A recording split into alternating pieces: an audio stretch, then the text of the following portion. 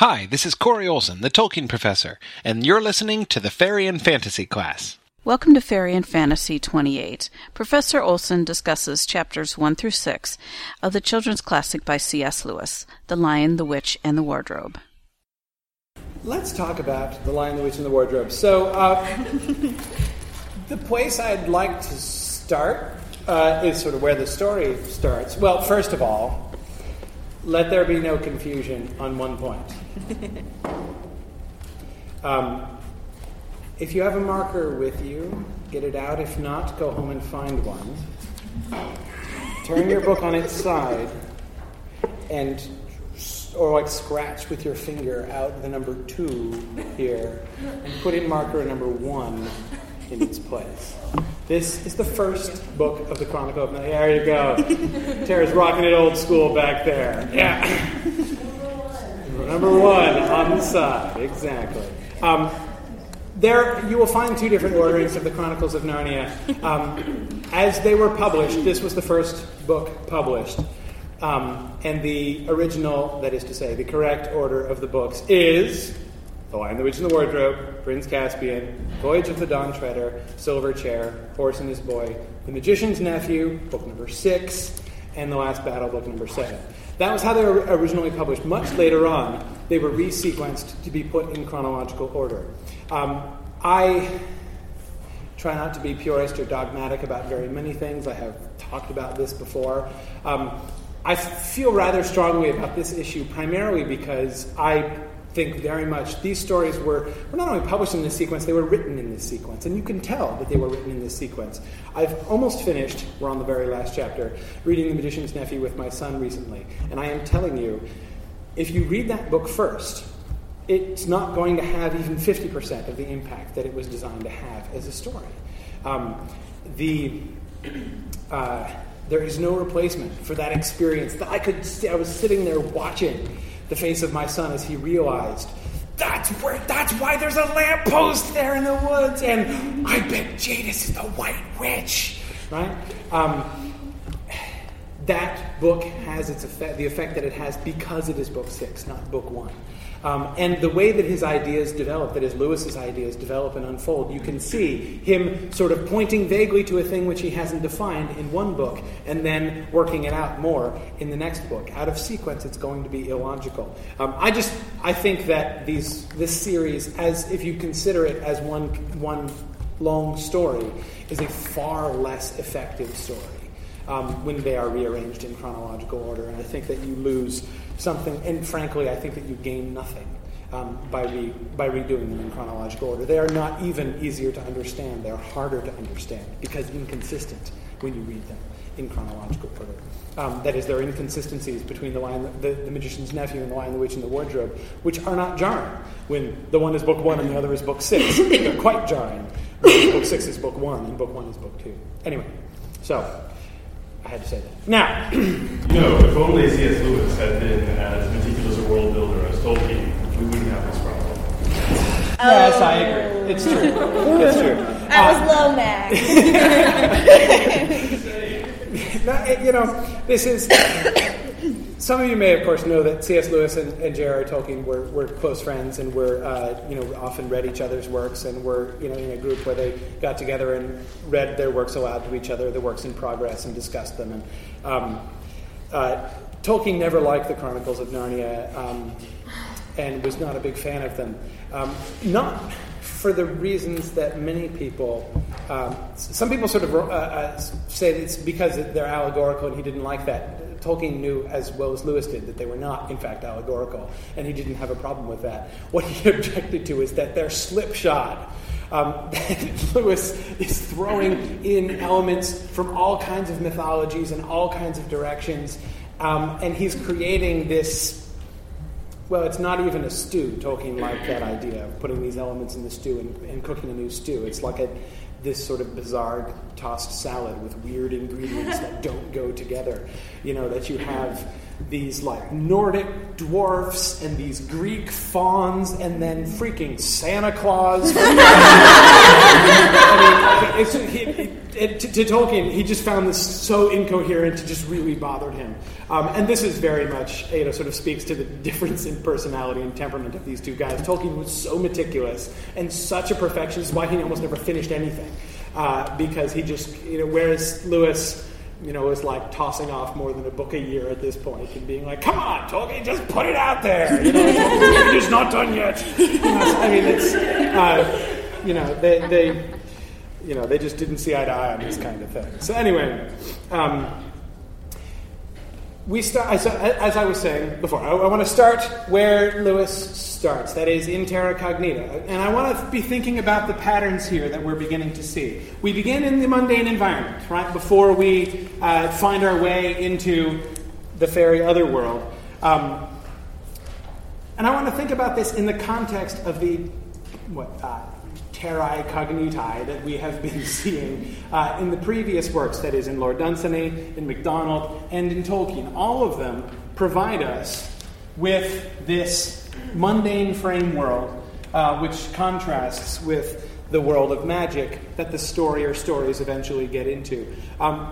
Differences that you noticed here with Lewis's compared to MacDonald's or Dunsany's or Tolkien's? Jordan?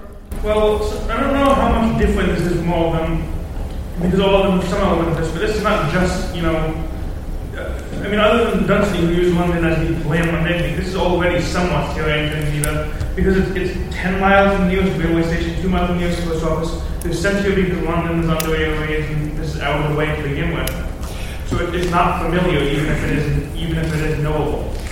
I think that's a really interesting observation, because it is true that in one sense, Lewis kind of confuses the boundaries. Because you're right, that house, as the professor says, this is a strange house, and even I don't know everything about it, right? There could be maybe he considers it perfectly plausible that there could be doors to magical worlds in this house, right? Perfectly consistent with what he knows, with what little he knows about the house. So I agree. The setting is already in some sense mysterious, and certainly told from the children's point of view. We have in that first chapter their conversations, especially in Peter's enthusiasm, about this strange and wondrous new realm in which they have been placed. We've fallen on our feet, no mistake, right? In this house, and their exploration of the house as a strange land. So I think that that's true. Also, I agree with you. It is isolated, right? Of course, that's why they've gone there during the Blitz, right? But it's very isolated from the rest of society. I also like to kind of look ahead briefly towards the transition into the fairy realm. We have this sort of interesting near reversal, right? Whereas before, such as, for instance, in Sir Orfeo, you go into the middle of the forest, right, in the middle of nowhere, and you go through a transitionary boundary, and you emerge in the middle of the kingdom. Here, we have the reverse, right? You're in the middle of this great house, and then you go through the magical doorway, and you emerge in the middle of the woods, right, in the middle of nowhere. So I think that's kind of fun too. And again, another way in which we can see him kind of playing with that boundary, and with which I want to come back to later on, with a kind of mirroring of the two, which I think is interesting here, and which, in some ways, I think is a little bit similar to what we see in MacDonald, but more other things. Yes, Tim. Are we talking just generally, or specifically in terms of the boundaries? Both. The boundaries are the thing that's suggested to me, but I think that we can say, well, we'll come back to that. I'm kind of getting ahead of ourselves. I want to think more about the mundane frame world first, before we move on to see what the fairy world is like. What else do you notice? Yeah. In most of the other versions, especially Lord Dunsany's, you get this description of how boring London is, how blah it is. With Lewis, we don't really get that, because we get the understanding that it's London during the Blitz, and so I guess he wants us all to conjure up our own image, but kind of go like, okay, London during the Blitz, moving on, we're in the wilderness now. Yeah. In the professor's house, far away from everything else. Yeah, and of course, even at that time, it's not like, oh, ho hum, the boring, mundane world. It's during the Blitz, and this was actually kind of an exciting time, right? This was, not in a good way, but seriously, this was not like, the normal boring world, like, ho-hum, how can we escape from the ennui of our traditional experience, like dodging bombs and fleeing into the wilderness, like, this happens every year. So yeah, it is different. And that I think does also enable for a different spin. Another thing I just like to to point to briefly, which I think we're kind of almost taking for granted there, the way that Lewis historically situates this. I mean, Wootton Major is sort of a kind of typical or stereotypical country village, right? We're not told exactly what time frame we're operating in. I mean, obviously we're not highly industrialized here, but, is this like early 18th century? Is this, early 11th century? Really, it could be either as far as we can see, I think.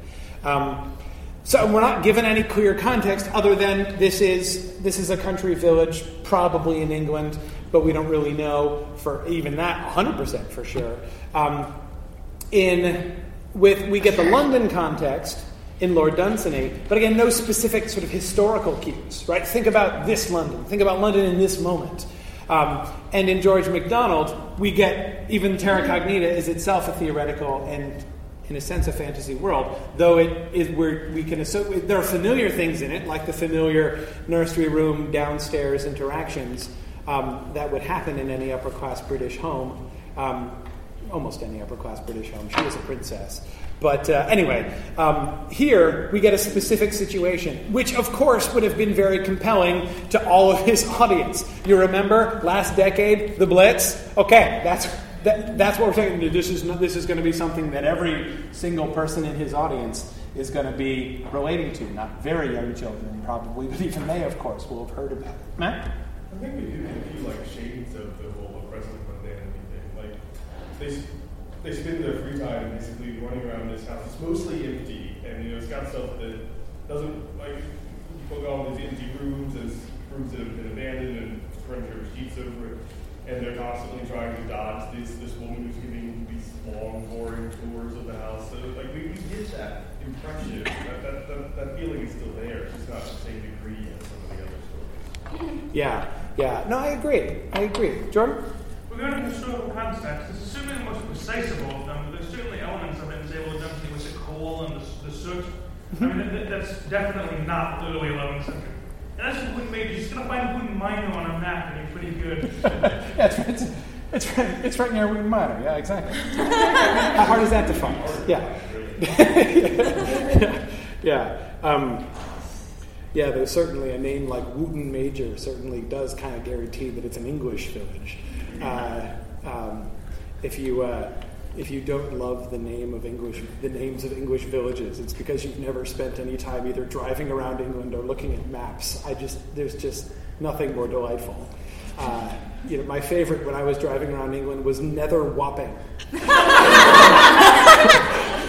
I just can't even tell you how happy it would be to sign my mailing address as Nether Wapping. But anyway, which I suppose is just south of Upper Wapping. I'm not ridiculing it. I genuinely find it delightful. We're not as cool in America. That is obviously true. Anyway. One other theme that I would point to that I think is really interesting and comes out very strongly in Lewis, though I think when we look back on it, we can see that it's been a theme now for a while, and that is one thing that the mundane worlds have had in common is an explicit resistance to fairy and to magic, a resistance in belief, a resistance in basically in recognition of the existence of these other possibilities. Of course, we can see this, and I would point out, of course, this is a shift from both the medieval poems and from Andrew Lang. As we saw throughout Andrew Lang, there's nobody in Andrew Lang's story who's particularly surprised when one of these magical things, right? Fairies show up at the christening. Not only is nobody surprised, we've sent invitations, right? Talking Bear shows up at the door, invite him in by the fire. Naturally, that's what you do, right? So, I mean, there's no... we just don't get... It is not a major theme in Lang's story. I cannot comprehend or I refuse to accept the possibility that magical creatures and things exist. It's just not a major theme. Whereas we've seen that persistently in these later works. In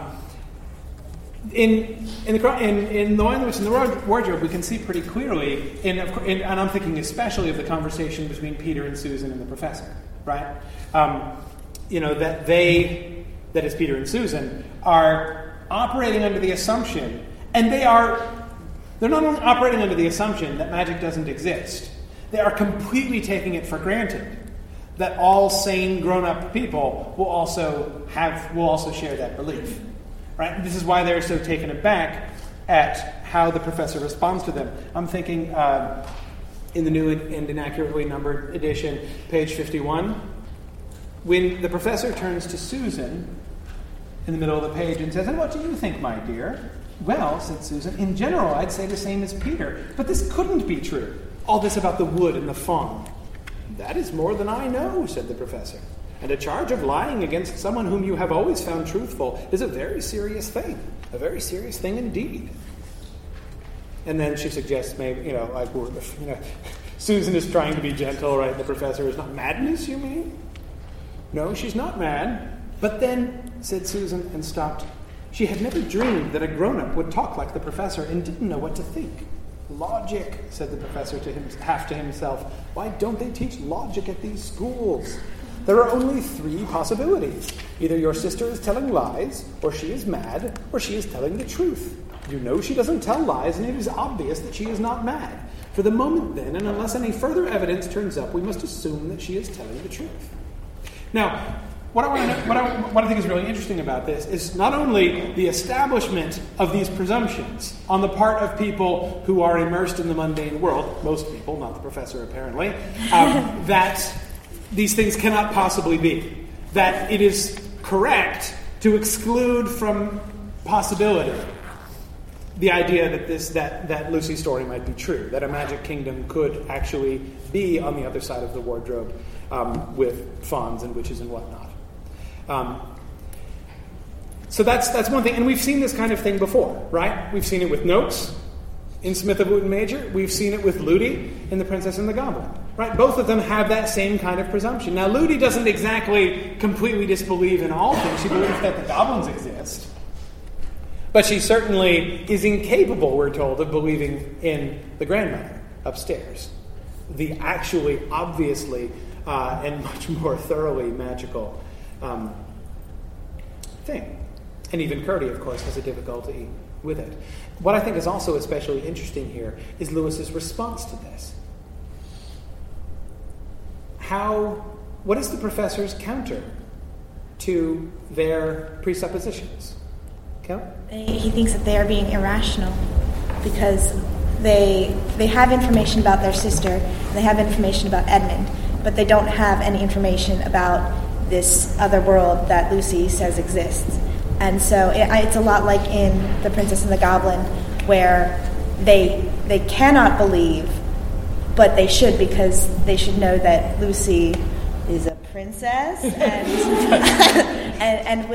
is not prone to making up stories like this. Yeah, I mean the parallel between Lucy and Irene there is quite close. And certainly the arguments being made to Peter and Susan about her here are quite similar to the arguments that Curdy's mom makes to Curdy about Irene, right? You're making a very serious claim that you're assuming that she's telling lies. That you're assuming that she's making stuff up. You know that she wouldn't do that. And what it rests upon is not saying you have insufficient faith in stuff you don't have information about, but rather you are being too overconfident in things you have no information about. You are saying, Curdy, that you believe it is impossible that she really has a grandmother who provided for her, protected her, and guided her, just because you didn't see her when you were up there. Even though, of course, the theory of the grandmother explains things that you cannot otherwise explain. And you also cannot explain why Irene, whose character you know, would do that and say that. But yet, so for you to assert the grandmother is impossible is for him to state in blind faith that which he has no evidence to support, that which he can't prove, and that which is in fact inconsistent with much of the data that he has. And the professor takes a very similar line, right? If you are saying that it's not possible, as exactly what he says to Susan at the beginning of the passage I read, this couldn't be true, said Susan. That is more than I know, said the professor. That is, what the professor has that Susan and Peter don't have is a willingness to recognize that he doesn't understand everything. And therefore, to operate on that basis and say, let us consider the evidence that we see. But again, this sort of drama, are you willing to be open-minded about this? Can you possibly accept something beyond the mundane world? I think that we can see this as a concern of the modern literature where it was not. Like, that is, of the 20th century literature, where we did not see it in Lang and we did not see it in the medieval works.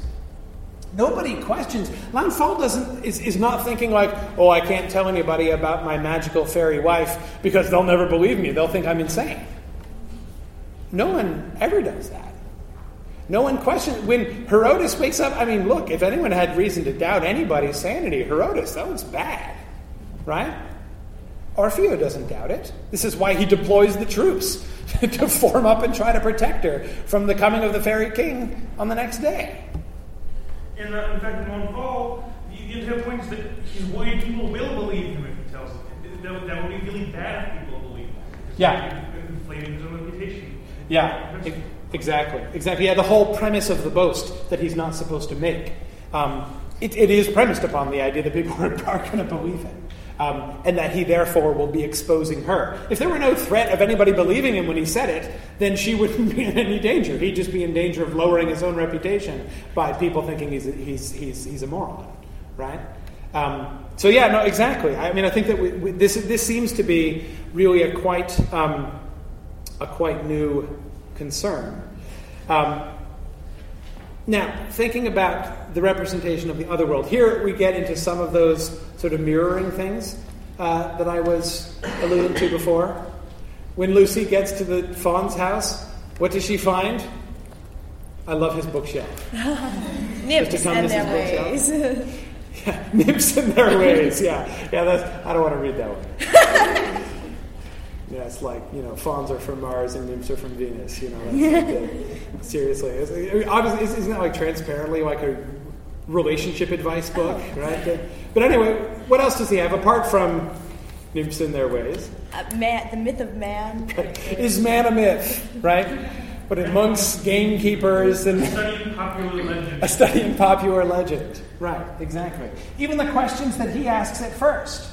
As she is there, suddenly finding herself in this wood, which doesn't seem obviously magical. This is not like Miss Cubbage being lifted up by the dragon of romance and transported to this obviously, in an obviously magical means to an obviously magical place. She has stepped through a wardrobe into a wood, which is peculiar, everyone must admit. But when it looks like a normal wood, it's snowing. There are two things that are abnormal about it. What's abnormal? There's a fawn. That's pretty.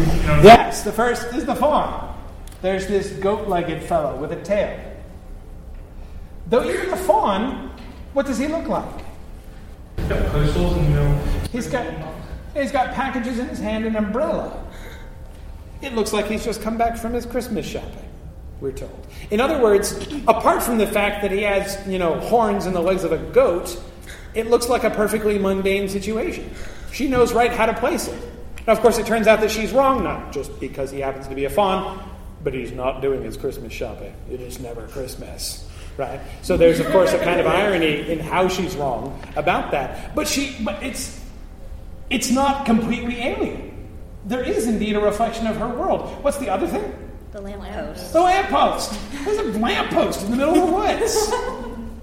Now that's weird, and that suggests all is not quite normal here. But again, notice what's abnormal is the intervention of a normal thing in the middle of this magical land. That is, lampposts are perfectly mundane. It seems to be a lamppost just like lampposts. I mean, she doesn't notice anything weird about the lamppost apart from the fact that it's in the middle of the woods, right? So I think that's. And then, of course, his conversation with her. Are you, in fact, human? Right? He says, with some skepticism. And both she and Edmund have that same experience of sort of speaking at cross purposes, as Edmund does with the witch, too. She says, what are you? And notice how he answers? He says, I don't know. I'm at school. That is, what is the question that he's answering? what do you do? Yeah, what do you? How do you identify yourself? Like, what's your job, basically? Like, the proper answer to that would be like, I'm a student. Yeah, I'm a student. Like, what do you fill out in the occupation line in government forms, right? I mean, that's how one identifies oneself, right? It's like, I'm at school. She's like, no, but what are you? He doesn't have any idea that she's asking, what species are you? Right? Leading her to say, in one of my favorite lines in that chapter, I see that you're an idiot, whatever else you are. Right? But again, so we see them speaking at cross purposes. And again, we see the resistance of the mundane people sort of ironically reflected in the resistance of the magical people when they get in there, but they're not really sure. And that, of course, and we see also this sort of impulse towards mythologizing that Mr. Tumnus has, right? When she says, I came in through the wardrobe in the spare room, and he gives that delightful speech about the city of wardrobe, right, in the land of spare room, right, where eternal summer reigns in the land of spare room. In other words, he is thinking of her world as the magical world, and his is the normal one. If only he had studied his geography harder. But it's too late now. Yes, exactly. So that's what I was referring to before by this kind of mirroring, and I think it sets up a really interesting... It's not just that we have this magical world operating independently, and these mundane people are being put into it, and everybody else thinks this is perfectly normal. We have this, like, frontier situation, where we have a magical world and a mundane world, not exactly looking over the border at each other, because neither of them is normally aware of each other's presence. If anything, of course, the Narnians are more aware of the mundane people's presence, and at least they have that category, right? Of humans, you are a son of Adam or a daughter of Eve. And the witch, of course, we can tell not only do they know that, or at least suspect, that humans actually exist and are not mythic, but that the witch is anticipating that not only do they exist, but someday one will come. This is why she pays fawns to be here on the border and be on the lookout for any children and capture them and hand them over to her if he meets them, right? So we know that there is some anticipation there where there isn't anticipation on the other end quite. Yeah, Drew? It's kind of like if the grocery store you could have catch a pixie trap to keep them out of your cake or something like that. Like, you keep them out of your milk and what I think probably accurate. Not anyway, yeah, more accurate to the stories, but Yeah, I mean it is. Yeah, I mean that is interesting. Sort of the anticipation of fairy, the relics of the knowledge of fairy that we can see remaining in Wootton Major, even in the consciousness of people like Noakes. Compared to the awareness of the human world in the minds of people like Mr. Tumnus, is a kind of an interesting parallel. But it's not quite fair to say that the mundane world, that is our world, England during World War II, does not have any anticipation of the other world either. Because they do. How? Where did they get it? Is this privileged information from the 6th book that got... No. Okay. No. You totally don't need book 6 to know this. Peter suggests, just as when Mr. Tumnus meets Lucy, he's never seen a human being before, he wasn't sure that they existed, but when he meets her, he has a way of processing this. So the kids, when they get in there, also have a way of processing what they see. Remember the robin? Birds are always hopeful stories. Robins, but robin, they're always good birds in the stories. That is, the stories that they have. And of course, the same should be true of fawns, right? Different stories, as Tolkien would be quick to point out, but stories nevertheless. Fawns are not out of nowhere. If you've read the right stories, you'll be familiar with fawns. And you won't need Mr. Tumnus to tell you that they dance with nymphs in the moonlight.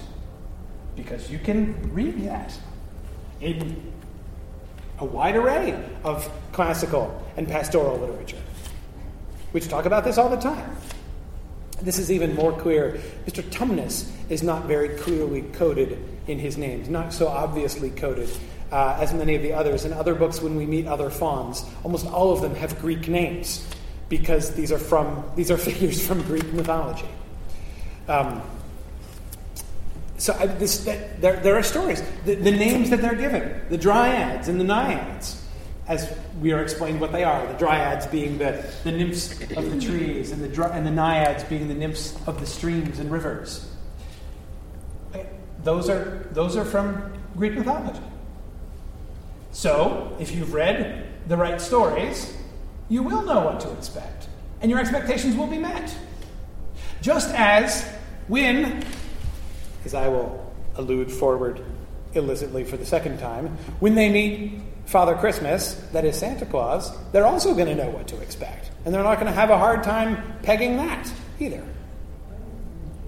Now, so I think that's, again, another way in which we can see our myths and stories anticipate their world, just as apparently their myths and stories relate to ours.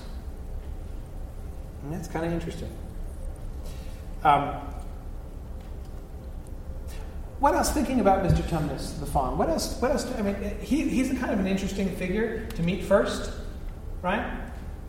We don't get, I mean, we talked about sort of the mundane trappings, his umbrella, his parcels. The tea that he brings her home to.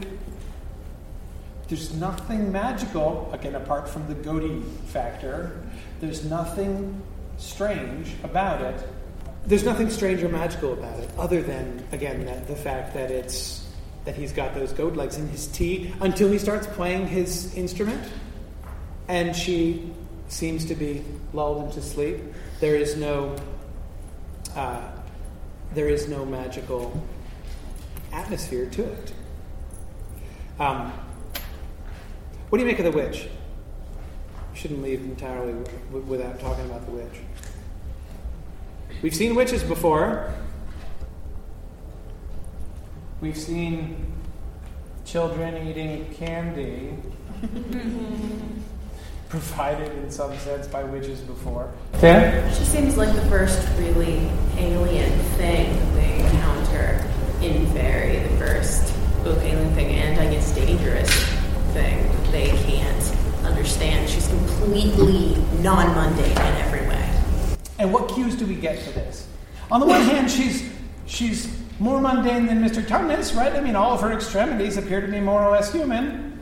Guess we don't see under the robe, so her feet, who knows? But, and she was probably wearing shoes. But yeah, I mean, she seems more human than the fawn. But I agree with you. I mean, I'm not at all disagreeing with you. She does come across as more alien. Once you get past the goat feet thing, Mr. Tumnus is a great guy, a normal guy. Right? The witch is never just a normal person. What do we see? What are we shown? What's different about the witch? There are two immediately obvious physical things about her that are different.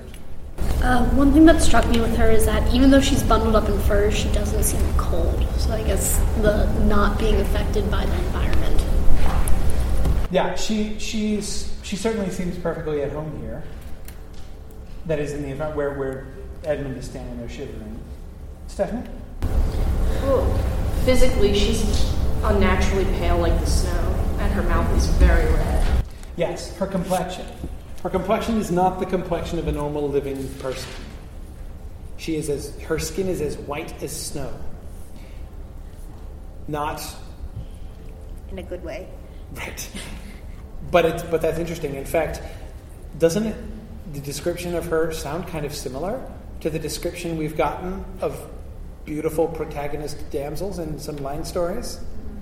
Right? The pale, pale skin and the bright, bright red lips. But yeah, the way that it's presented, this is not attractive. This is not good. This is not nice. This is not human. A real person should not have that kind of complexion. What else? Something else he notices right away? Taller than any woman Edmund had ever seen. Yeah, she's like 7 feet tall. That's a cue too. She's not normal. Whenever we see, she's gigantic, what might we expect her to do? eats children. We have lots of reason to suspect that she's going to eat Edmund. Instead, she feeds him.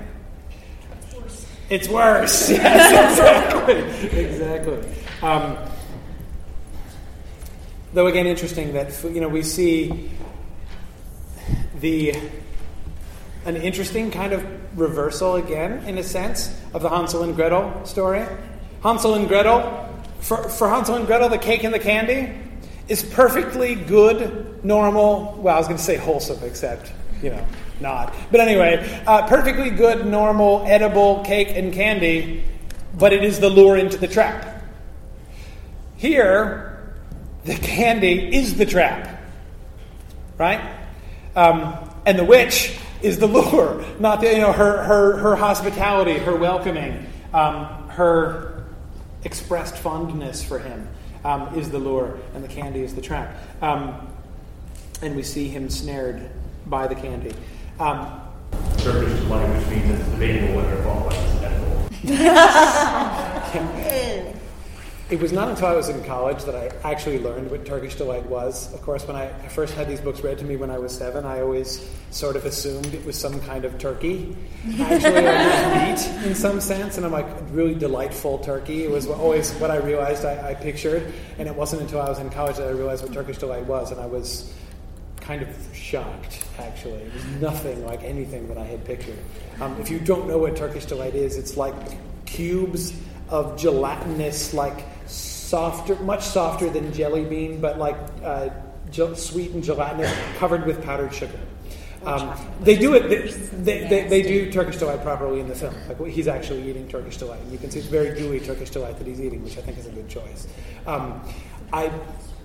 The concept of eating 2 to 3 pounds of even perfectly non-enchanted Turkish delight makes me feel sick. And I have a pretty high tolerance for sweet things. Anyway, but I think this is it's kind of exotic, right? Even the name of it sort of suggests a kind of exoticism, and I think that's part of the choice there. And it's popular around Christmas time? Yeah, it is popular around Christmas time. It's always around Christmas time in Narnia, just never Christmas. Okay, thank you for your patience with being late and other things today. See you on Wednesday under hopefully more normal circumstances. That's all for this time. Next time, Professor Olson continues with The Lion, the Witch, and the Wardrobe, chapters 7 through 11. Thanks for listening, and Godspeed.